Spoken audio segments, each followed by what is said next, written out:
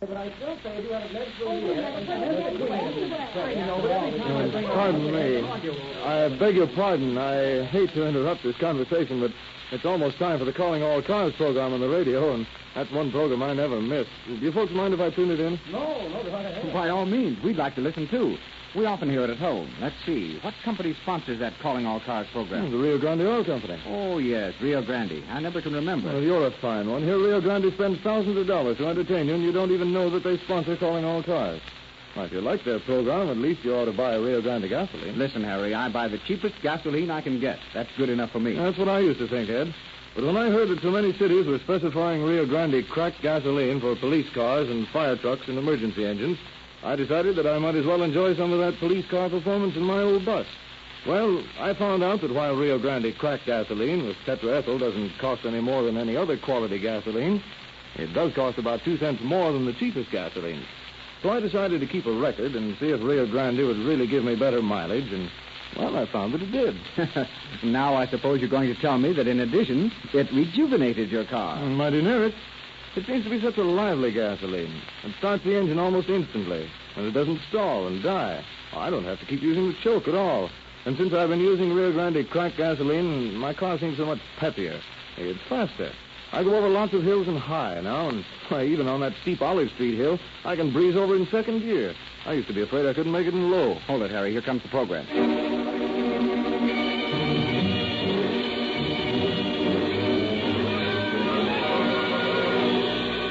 Calling All Cars, a presentation of the Rio Grande Oil Company, starring Evelyn Knapp, lovely blonde motion picture actress, in the role of Mrs. Dobblet.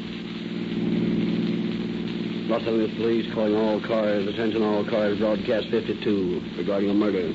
The unidentified body of a murdered man found under a bridge on Angeles Mesa Drive.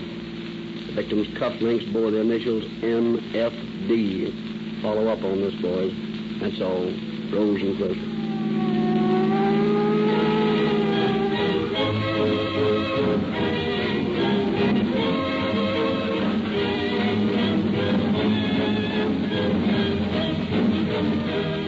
It is now our pleasure to present Chief James E. Davis of the Los Angeles Police Department. Chief Davis. Good evening, friends. There is a camaraderie in police work which is akin to that of soldiers in battle.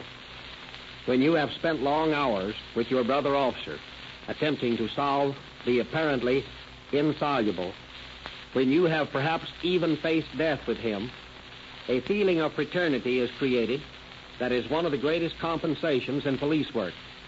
And this camaraderie is not listed to the members of any single force, but often extends to officers of other cities. In the case you are about to hear tonight, the circumstances of the crime threw me in contact with an inspector of detectives in Oakland. His name was Bodie Wallman, and he was a mighty fine detective. Today, he is chief of police. The contacts I had with Bodie Wallman while working on that case made for me a lifelong friend. Tonight's case is as much Bodie's as it is mine, so I have asked Bodie to say hello from up north. Friends, I am proud to introduce to you my comrade and brother officer, Chief Bodie Wallman of Oakland.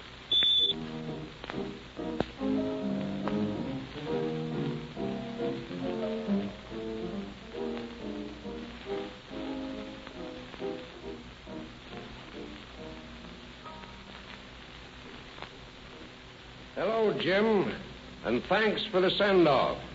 Good evening, friends of the West. I feel honored to appear on Calling All Cars and to contribute my part to this program, which I feel is such a definite factor in educating the public to a keener appreciation of its friend, the policeman. Our work never ends. We are figuratively and very often actually on duty 24 hours a day. If the vigilance of your policeman relaxes, if he is suddenly stopped performing his multiplex duties, the result would be chaos, a picture too horrible to dwell upon. But your policeman will not let you down. The type of a man who guards the peace of your communities is called to a high purpose. He is proud of the responsibility you place upon him. He is worthy of your trust. I will not say anything regarding the case you are about to hear dramatized, excepting that it was a pleasure to work on it with Jim Davis. And now, there is a company of splendid actors awaiting to tell you our story. On with the show.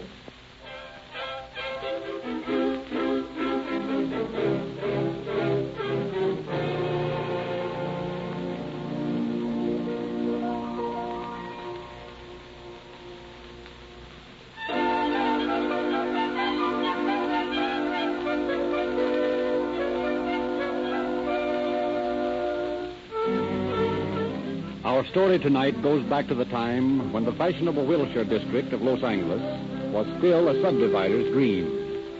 And the proud streets and broad boulevards that are today lined with smart shops and beautiful mansions were a desolate waste of empty lots, intersected by unused streets, studded by lonely, albeit ornate lampposts. One bright October morning, a street sweeper, pursuing his relatively easy task, shoves broom and cart toward a real estate office near the corner of Bronson and Country Club Drive. St. Louis woman with a diamond ring, pull that gal around by the apron. Well, good morning, Hubert. Good morning, Miss Parker, ma'am. And how are things with you? Well, you know, Miss Parker, I don't like this job much. I think I'm going to get me a new one. Places is too far between out here. This here job gives me... Oh, Miss Parker, for the love of heaven, look here. What is it, Hubert? Do you see the same thing I think I see down there in the gutter? A hat with a bullet hole in it. And a blood-stained floor mat from an automobile. Yes, ma'am. That's just what I thought it was. Don't leave me here, Miss Parker. Oh, where y'all going? I'm going to call the police.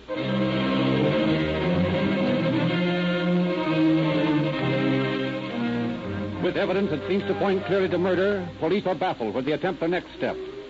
The grisly hat and floor mat offer no clues save the initials NFD in the hat band. No one with those initials has recently been reported missing. No dead body is found. As the days go by, the evidence becomes more and more of a mystery. Then 2 weeks later, a couple of truck drivers are eating their lunch in the shade under a bridge on Angeles Mesa Drive.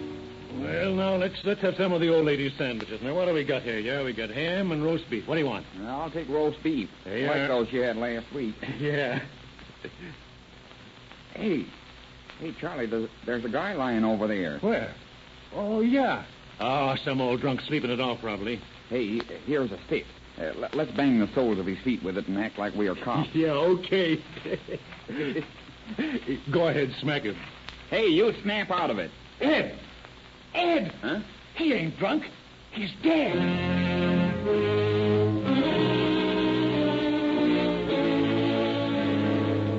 The two astonished truck drivers call the police, and the body is quickly taken to the morgue. Chief of Police Louis D. Oakes assigns Detectives Davis, Langevin, and Klein to handle the case. They discuss their meager findings in the office of the homicide detail. They certainly didn't leave us much to go on. I should say not. A .380 slug from an automatic and a gold cufflink with the initials NFD on it. NFD? Hey, wait a minute. That sounds familiar, Jim. What do you mean? Now, just a minute while I look through these old reports. Yeah, here it is. What? Remember that hat that was found with a bullet hole in it out on Country Club Drive a couple of weeks ago? Yes. It had the initials NFD in the hat band. Well, so far, so good. We now have the victim in his hat. But we're still a long way from his identity. Yeah, and remember the missing persons file didn't show anyone with those initials. Well? Well, that would appear to indicate that the victim is not a resident of Los Angeles. That's right. Now, first, we better release a complete description to the press and see if some citizen can't help us identify the body.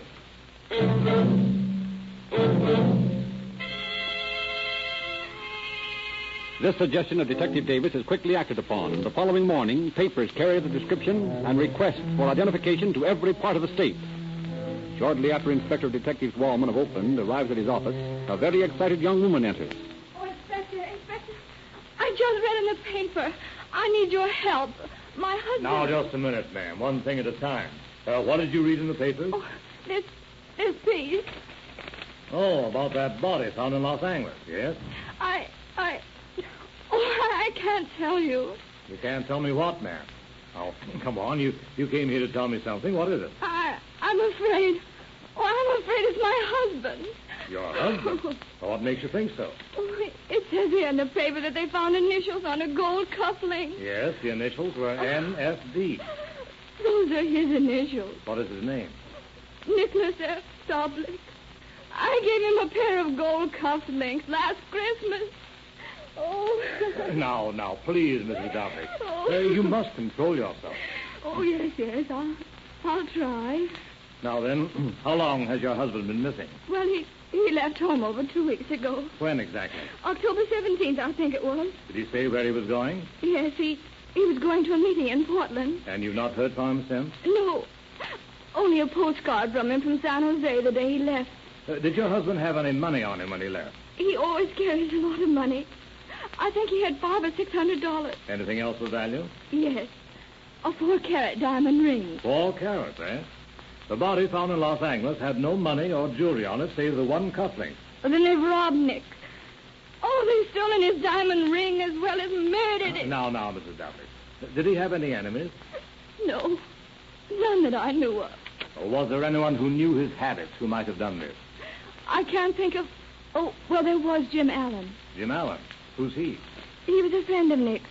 He lived with us for a while. Well, have you any reason to suspect him of the murder of your husband? Well, that is, if this victim is your husband. Well, no, not exactly, but... Now, please, Mrs. Davlich, you don't hold anything back on me. Well, once while he was living with us, I had a little fight with Nick. And Jim told me I ought to get Nick's diamond and walk out on it. Yes? He offered to slug Nick and get the diamond from him. And what did you say to that? I refused, of course. I told Jim he'd better get out. Now, Mrs. Davlich, if your husband was on his way to Portland, what makes you think he should be found murdered in Los Angeles? I don't know, but I'm sure that it's Nick. Will you be willing to go to Los Angeles and try to identify the body? Yes, of course. Oh, very well. I'll arrange that. And you'd better start looking for Jim Allen. Find him and you'll find Nick's diamond ring. And when you do, you'll have Nick's murderer.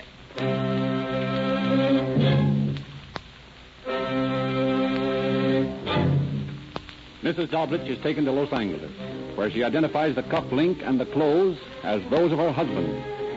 A few days later. Operator, get me to the police station, and hurry it up, please. Police Department. Sergeant Keller speaking.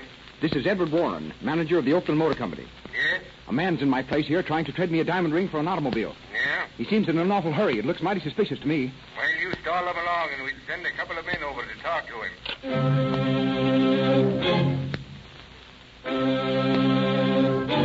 The suspicious salesman stalls the buyer with details of contracts and bills of sale until Oakland police arrive.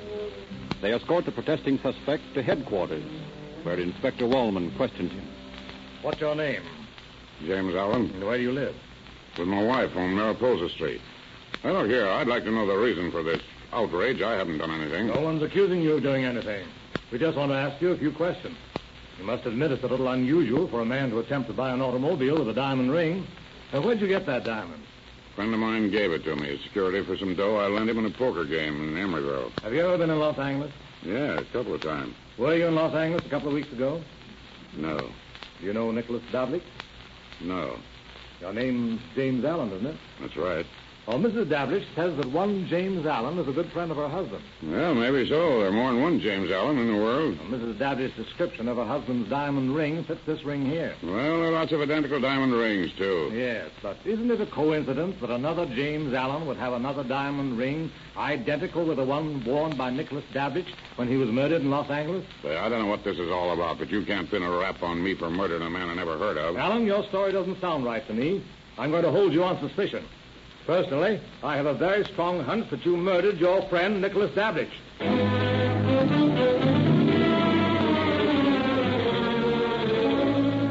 While police await Mrs. Davlich's return, Inspector Wallman conducts an investigation of Allen's background. Detective Flynn is reporting some of his findings to his superior. Well, Bodie, I got some more dope on that guy. Yeah, what'd you find? I've been talking to Mrs. Allen. I found out several interesting things. First, Allen is an alias. His real name is Forrest Cecil Mingle. Did you check him in our records under that name? Yeah, but he hasn't a record here.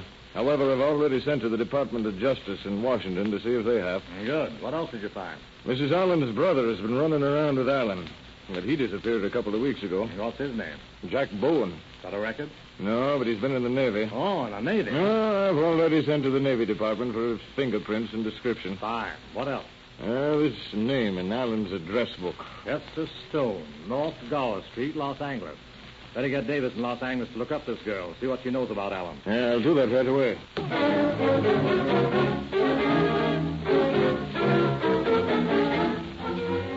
A few hours later, Davis interviews Hester Stone, and by the time he returns to headquarters, Washington has replied to Flynn's queries, and the case against Allen is mounting. Well, Jim, how'd you come out with the Stone girl? Fine. She knows Allen, and she was out riding with him on the afternoon of October 17th. Good. That places him in Los Angeles around the time of the murder. How about this girl? Was she tied up in it? No, I don't think so. She's a pretty fine person. I don't think she had a thing to do with it. Will she testify against Allen if we bring him to trial? No, yes. That's fine. And I got some good news while you were out. What's that? Allen, under the name of Mingle, was sentenced for life to Oklahoma State Penitentiary in McAllister for murder some years ago. Yeah? What kind of a murder? He bumped off a woman in a public park for her diamonds. Oh, up to his old tricks again, huh? Yeah, but what I can't understand is he's out on parole now. Out on parole, right? But get this. He admitted to Wallman that he had been gambling when he tried to pull that alibi about possessing the ring. So on his own confession, he's a parole violator, eh? Right. And if we don't send him up for murder, we'll send him back to McAllister for the rest of his sentence. Well, that's some consolation. Yep. But I want to send him up from here. And so do I.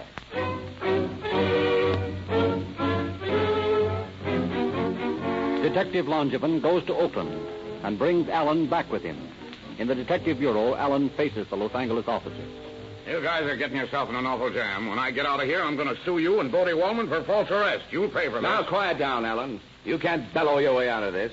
We know you came down to Los Angeles on the 17th of October. I did not. That's a lie. You can't prove it. Can't we? Langevin, bring that young lady in, will you? Right. Come in, Miss Stone. Do you recognize this man? Yes. That's Jim Allen. Now, will you tell us when you last saw him? It was on the 17th of October.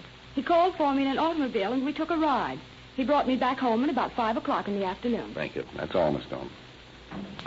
Well, that places you in Los Angeles the day Nicholas Dablich was murdered. Yeah? How much you paying her to make that statement? She's telling the truth. She's lying. I never saw her before. Why don't you save us a lot of time and tell us exactly how you murdered Nicholas Dablich? I never murdered him or anyone else. How about that woman you murdered in Oklahoma for her diamonds? I don't know what you're talking about. You deny murdering Nicholas Dablich? Yes. Bring in that other witness. Now, Mr. Moore, do you recognize this man? Yes, he rented a Maxwell touring car from me on October 17th. Was the car returned in the same condition as it was rented? No, the floor mat was missing from the rear. The blood-stained mat we discovered the next day at Country Club in Bronson is the same mat, is it not? I believe so. Thank you, Mr. Moore. That's all for the present. Well, Allen? You certainly got a nice little frame-up all built, haven't you? Well, it won't work. You got a witness to prove I was in Los Angeles. Another witness to prove that I rented a car. And another witness to prove that the mat from the car was blood-stained. You think you're pretty smart, don't you, Copper? No, just thorough. Yeah, well, you haven't got a thing on me. You can't prove that I murdered Nicholas Dablich. You can't even prove that I knew him. I'll call that bluff. Come in a moment, Mrs. Dablich. You recognize this man? Hello, Jim. Huh? I don't know you. This I isn't never going to... saw this woman before. No, don't talk like that. It isn't going to do you any good, Jim. You murdered Nick, your best friend. You'll hang for Hey, it. look here. I ain't going to stand for any more of this. I got constitutional rights. You can't railroad me.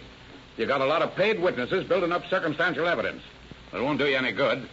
There isn't a jury in the world that'll convict me. I got a case, too. I'll beat you guys in court, and then I'll squeeze you in a nice, juicy little damage suit. I'm sick of hearing your threats, Allen.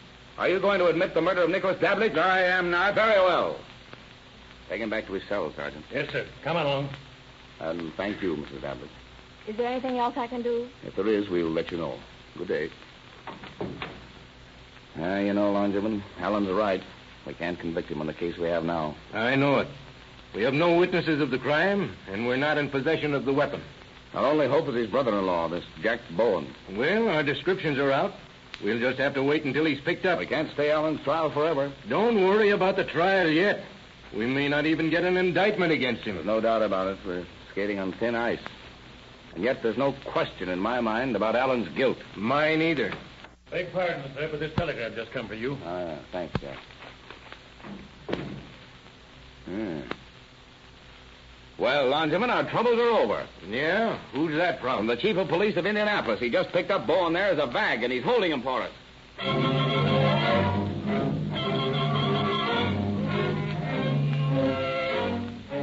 Herman Klein goes to Indianapolis for Bowen. On the long train ride back to Los Angeles, Klein continually tries to get Bowen to talk, but fails. After their arrival in Los Angeles, Davis offers to take over the questioning by himself. Hour after hour, throughout an afternoon and evening, all that night, he pounds questions at the taciturn Bowen. Both men are haggard, worn. In their shirt sleeves, they sit facing each other across the desk, hour after hour. Finally, as the black squares of the windows, which had yawned above them all night, are turning to gray and becoming less ominous. But you were in Los Angeles on October 17th. I wasn't. You can't prove it. I wasn't in California. I've been in the East for 3 months. Listen, Bowen. We're both tired. All right, then cut out this third degree and let's get some sleep. Third degree? Have I so much as touched you tonight? No, but... You think because I'm making you sit up all night asking you questions, I'm giving you the third degree. Don't you suppose it's as hard for me to stay up thinking up questions as it is for you to stay up thinking up lies? I'm not lying. You are lying. You said that you'd been east for 3 months, but you weren't in Los Angeles on October 17th. You lie. Your sister, Alan's wife, has stated that you were living with them until about the 20th of October. Hester Stone has stated that she went riding with Alan and another man whose name she didn't know on the afternoon of October 17th. Now, you were that other man. I was not. Hester Stone has identified Alan. She's described you. She'll identify you when she sees you. All right, come on, Jack. Start talking. Let's get this thing over and call it a day. You know you were here on October the 17th. Now, come clean. Well, all right, I was down here. Alan and I went riding with the Broad. That's all true. And how about the murder of Nick Dablich? Listen, I don't want to think. You're not thinking. You're just saving your own neck. You're getting some sleep for yourself. Because I can assure you I'll sit here until you tell me the truth if it takes 3 months.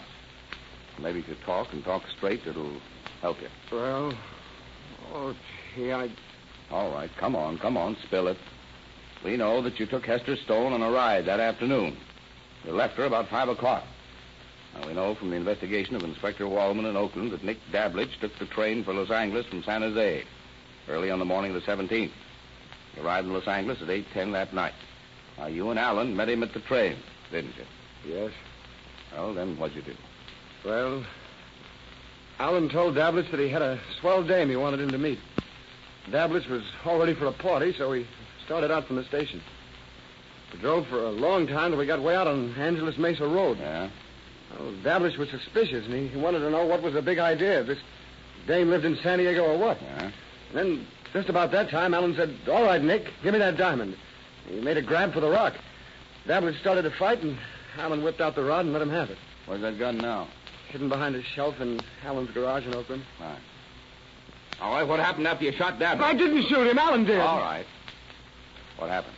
Well, and Alan stuffed Dablich into the car, and we drove out onto a bridge, and we dumped him over. A little further on, we looked around the rear with a flashlight, and we found Dablich's hat and that floor mat, so we threw them out. But I didn't know anything about it. What do you mean you didn't know anything about it? I didn't know Alan was going to bump off Dablich. I didn't even know about the ring. Alan just told me he wanted to take Dablich out on some lonely road and beat him up. Why? I don't know. I guess he had a grudge against him or something. All I did was drive the car. Well, that was enough. Yeah, but don't you see, I'm no murderer. I wouldn't have done it if I'd known what Jim had in mind. I'm on the level. Oh, listen, you won't send me up for murder, will you, Lieutenant? You gotta promise me that. You gotta promise me. I can't promise you anything.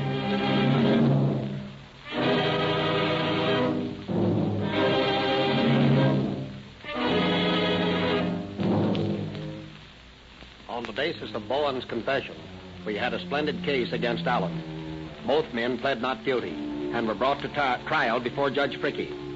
At that time, the judge said he had never seen a better prepared case. This was due to a great extent to the excellent investigation of my friend, Bodie Wallman, now Chief of Police of Oakland. The jury was out 31 hours and then failed to reach an agreement because one of the jurors claimed that Allen was a member of his lodge and therefore could not be guilty. On the second trial, Allen pled guilty but claimed insanity, while Bowen pled guilty to perjury of his confession in the former trial. The court found Allen sane and sentenced him to San Quentin for the rest of his natural life, which ended when death came for him in 1929. The man we have called Bowen was sentenced to from 1 to 14 years on a charge of perjury and was paroled after 4 years. As is almost always the case with our 2 lakhs parole system, Bowen was soon once more in trouble, and after many scrapes with the law, was finally sentenced in Spokane, Washington, for the violation of the Federal Dyer Act. Thank you, Chief Davis.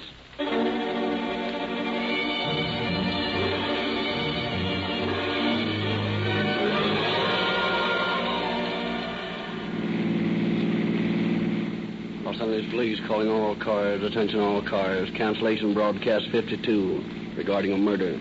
Suspects in this case are now in custody. That's all. Rosenquist.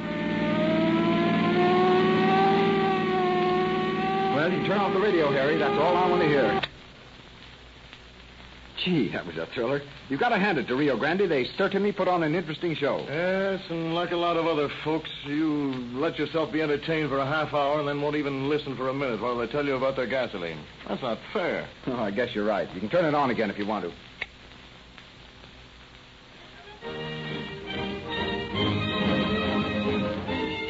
Police cars need greater speed and greater power than ordinary automobiles. That's why so many cities in California and Arizona have made competitive tests and selected Rio Grande cracked gasoline for their police cars, fire trucks, ambulances, motorcycles, and other emergency engines. Why should you be satisfied with anything less than police car performance in your own car?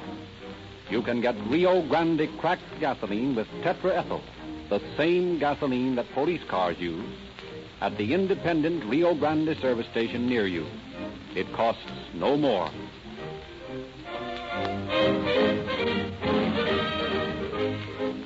Well, Harry, I don't know whether it's you or the radio, but I'm sold. I'll drive into a Rio Grande service station on my way home tonight, and I'll fill up with that cracked gasoline. Good boy, Ed. That's the way to show Rio Grande that you like their program. And be sure to tell the dealer that you're buying Rio Grande gasoline because you like the Calling All Cars radio program.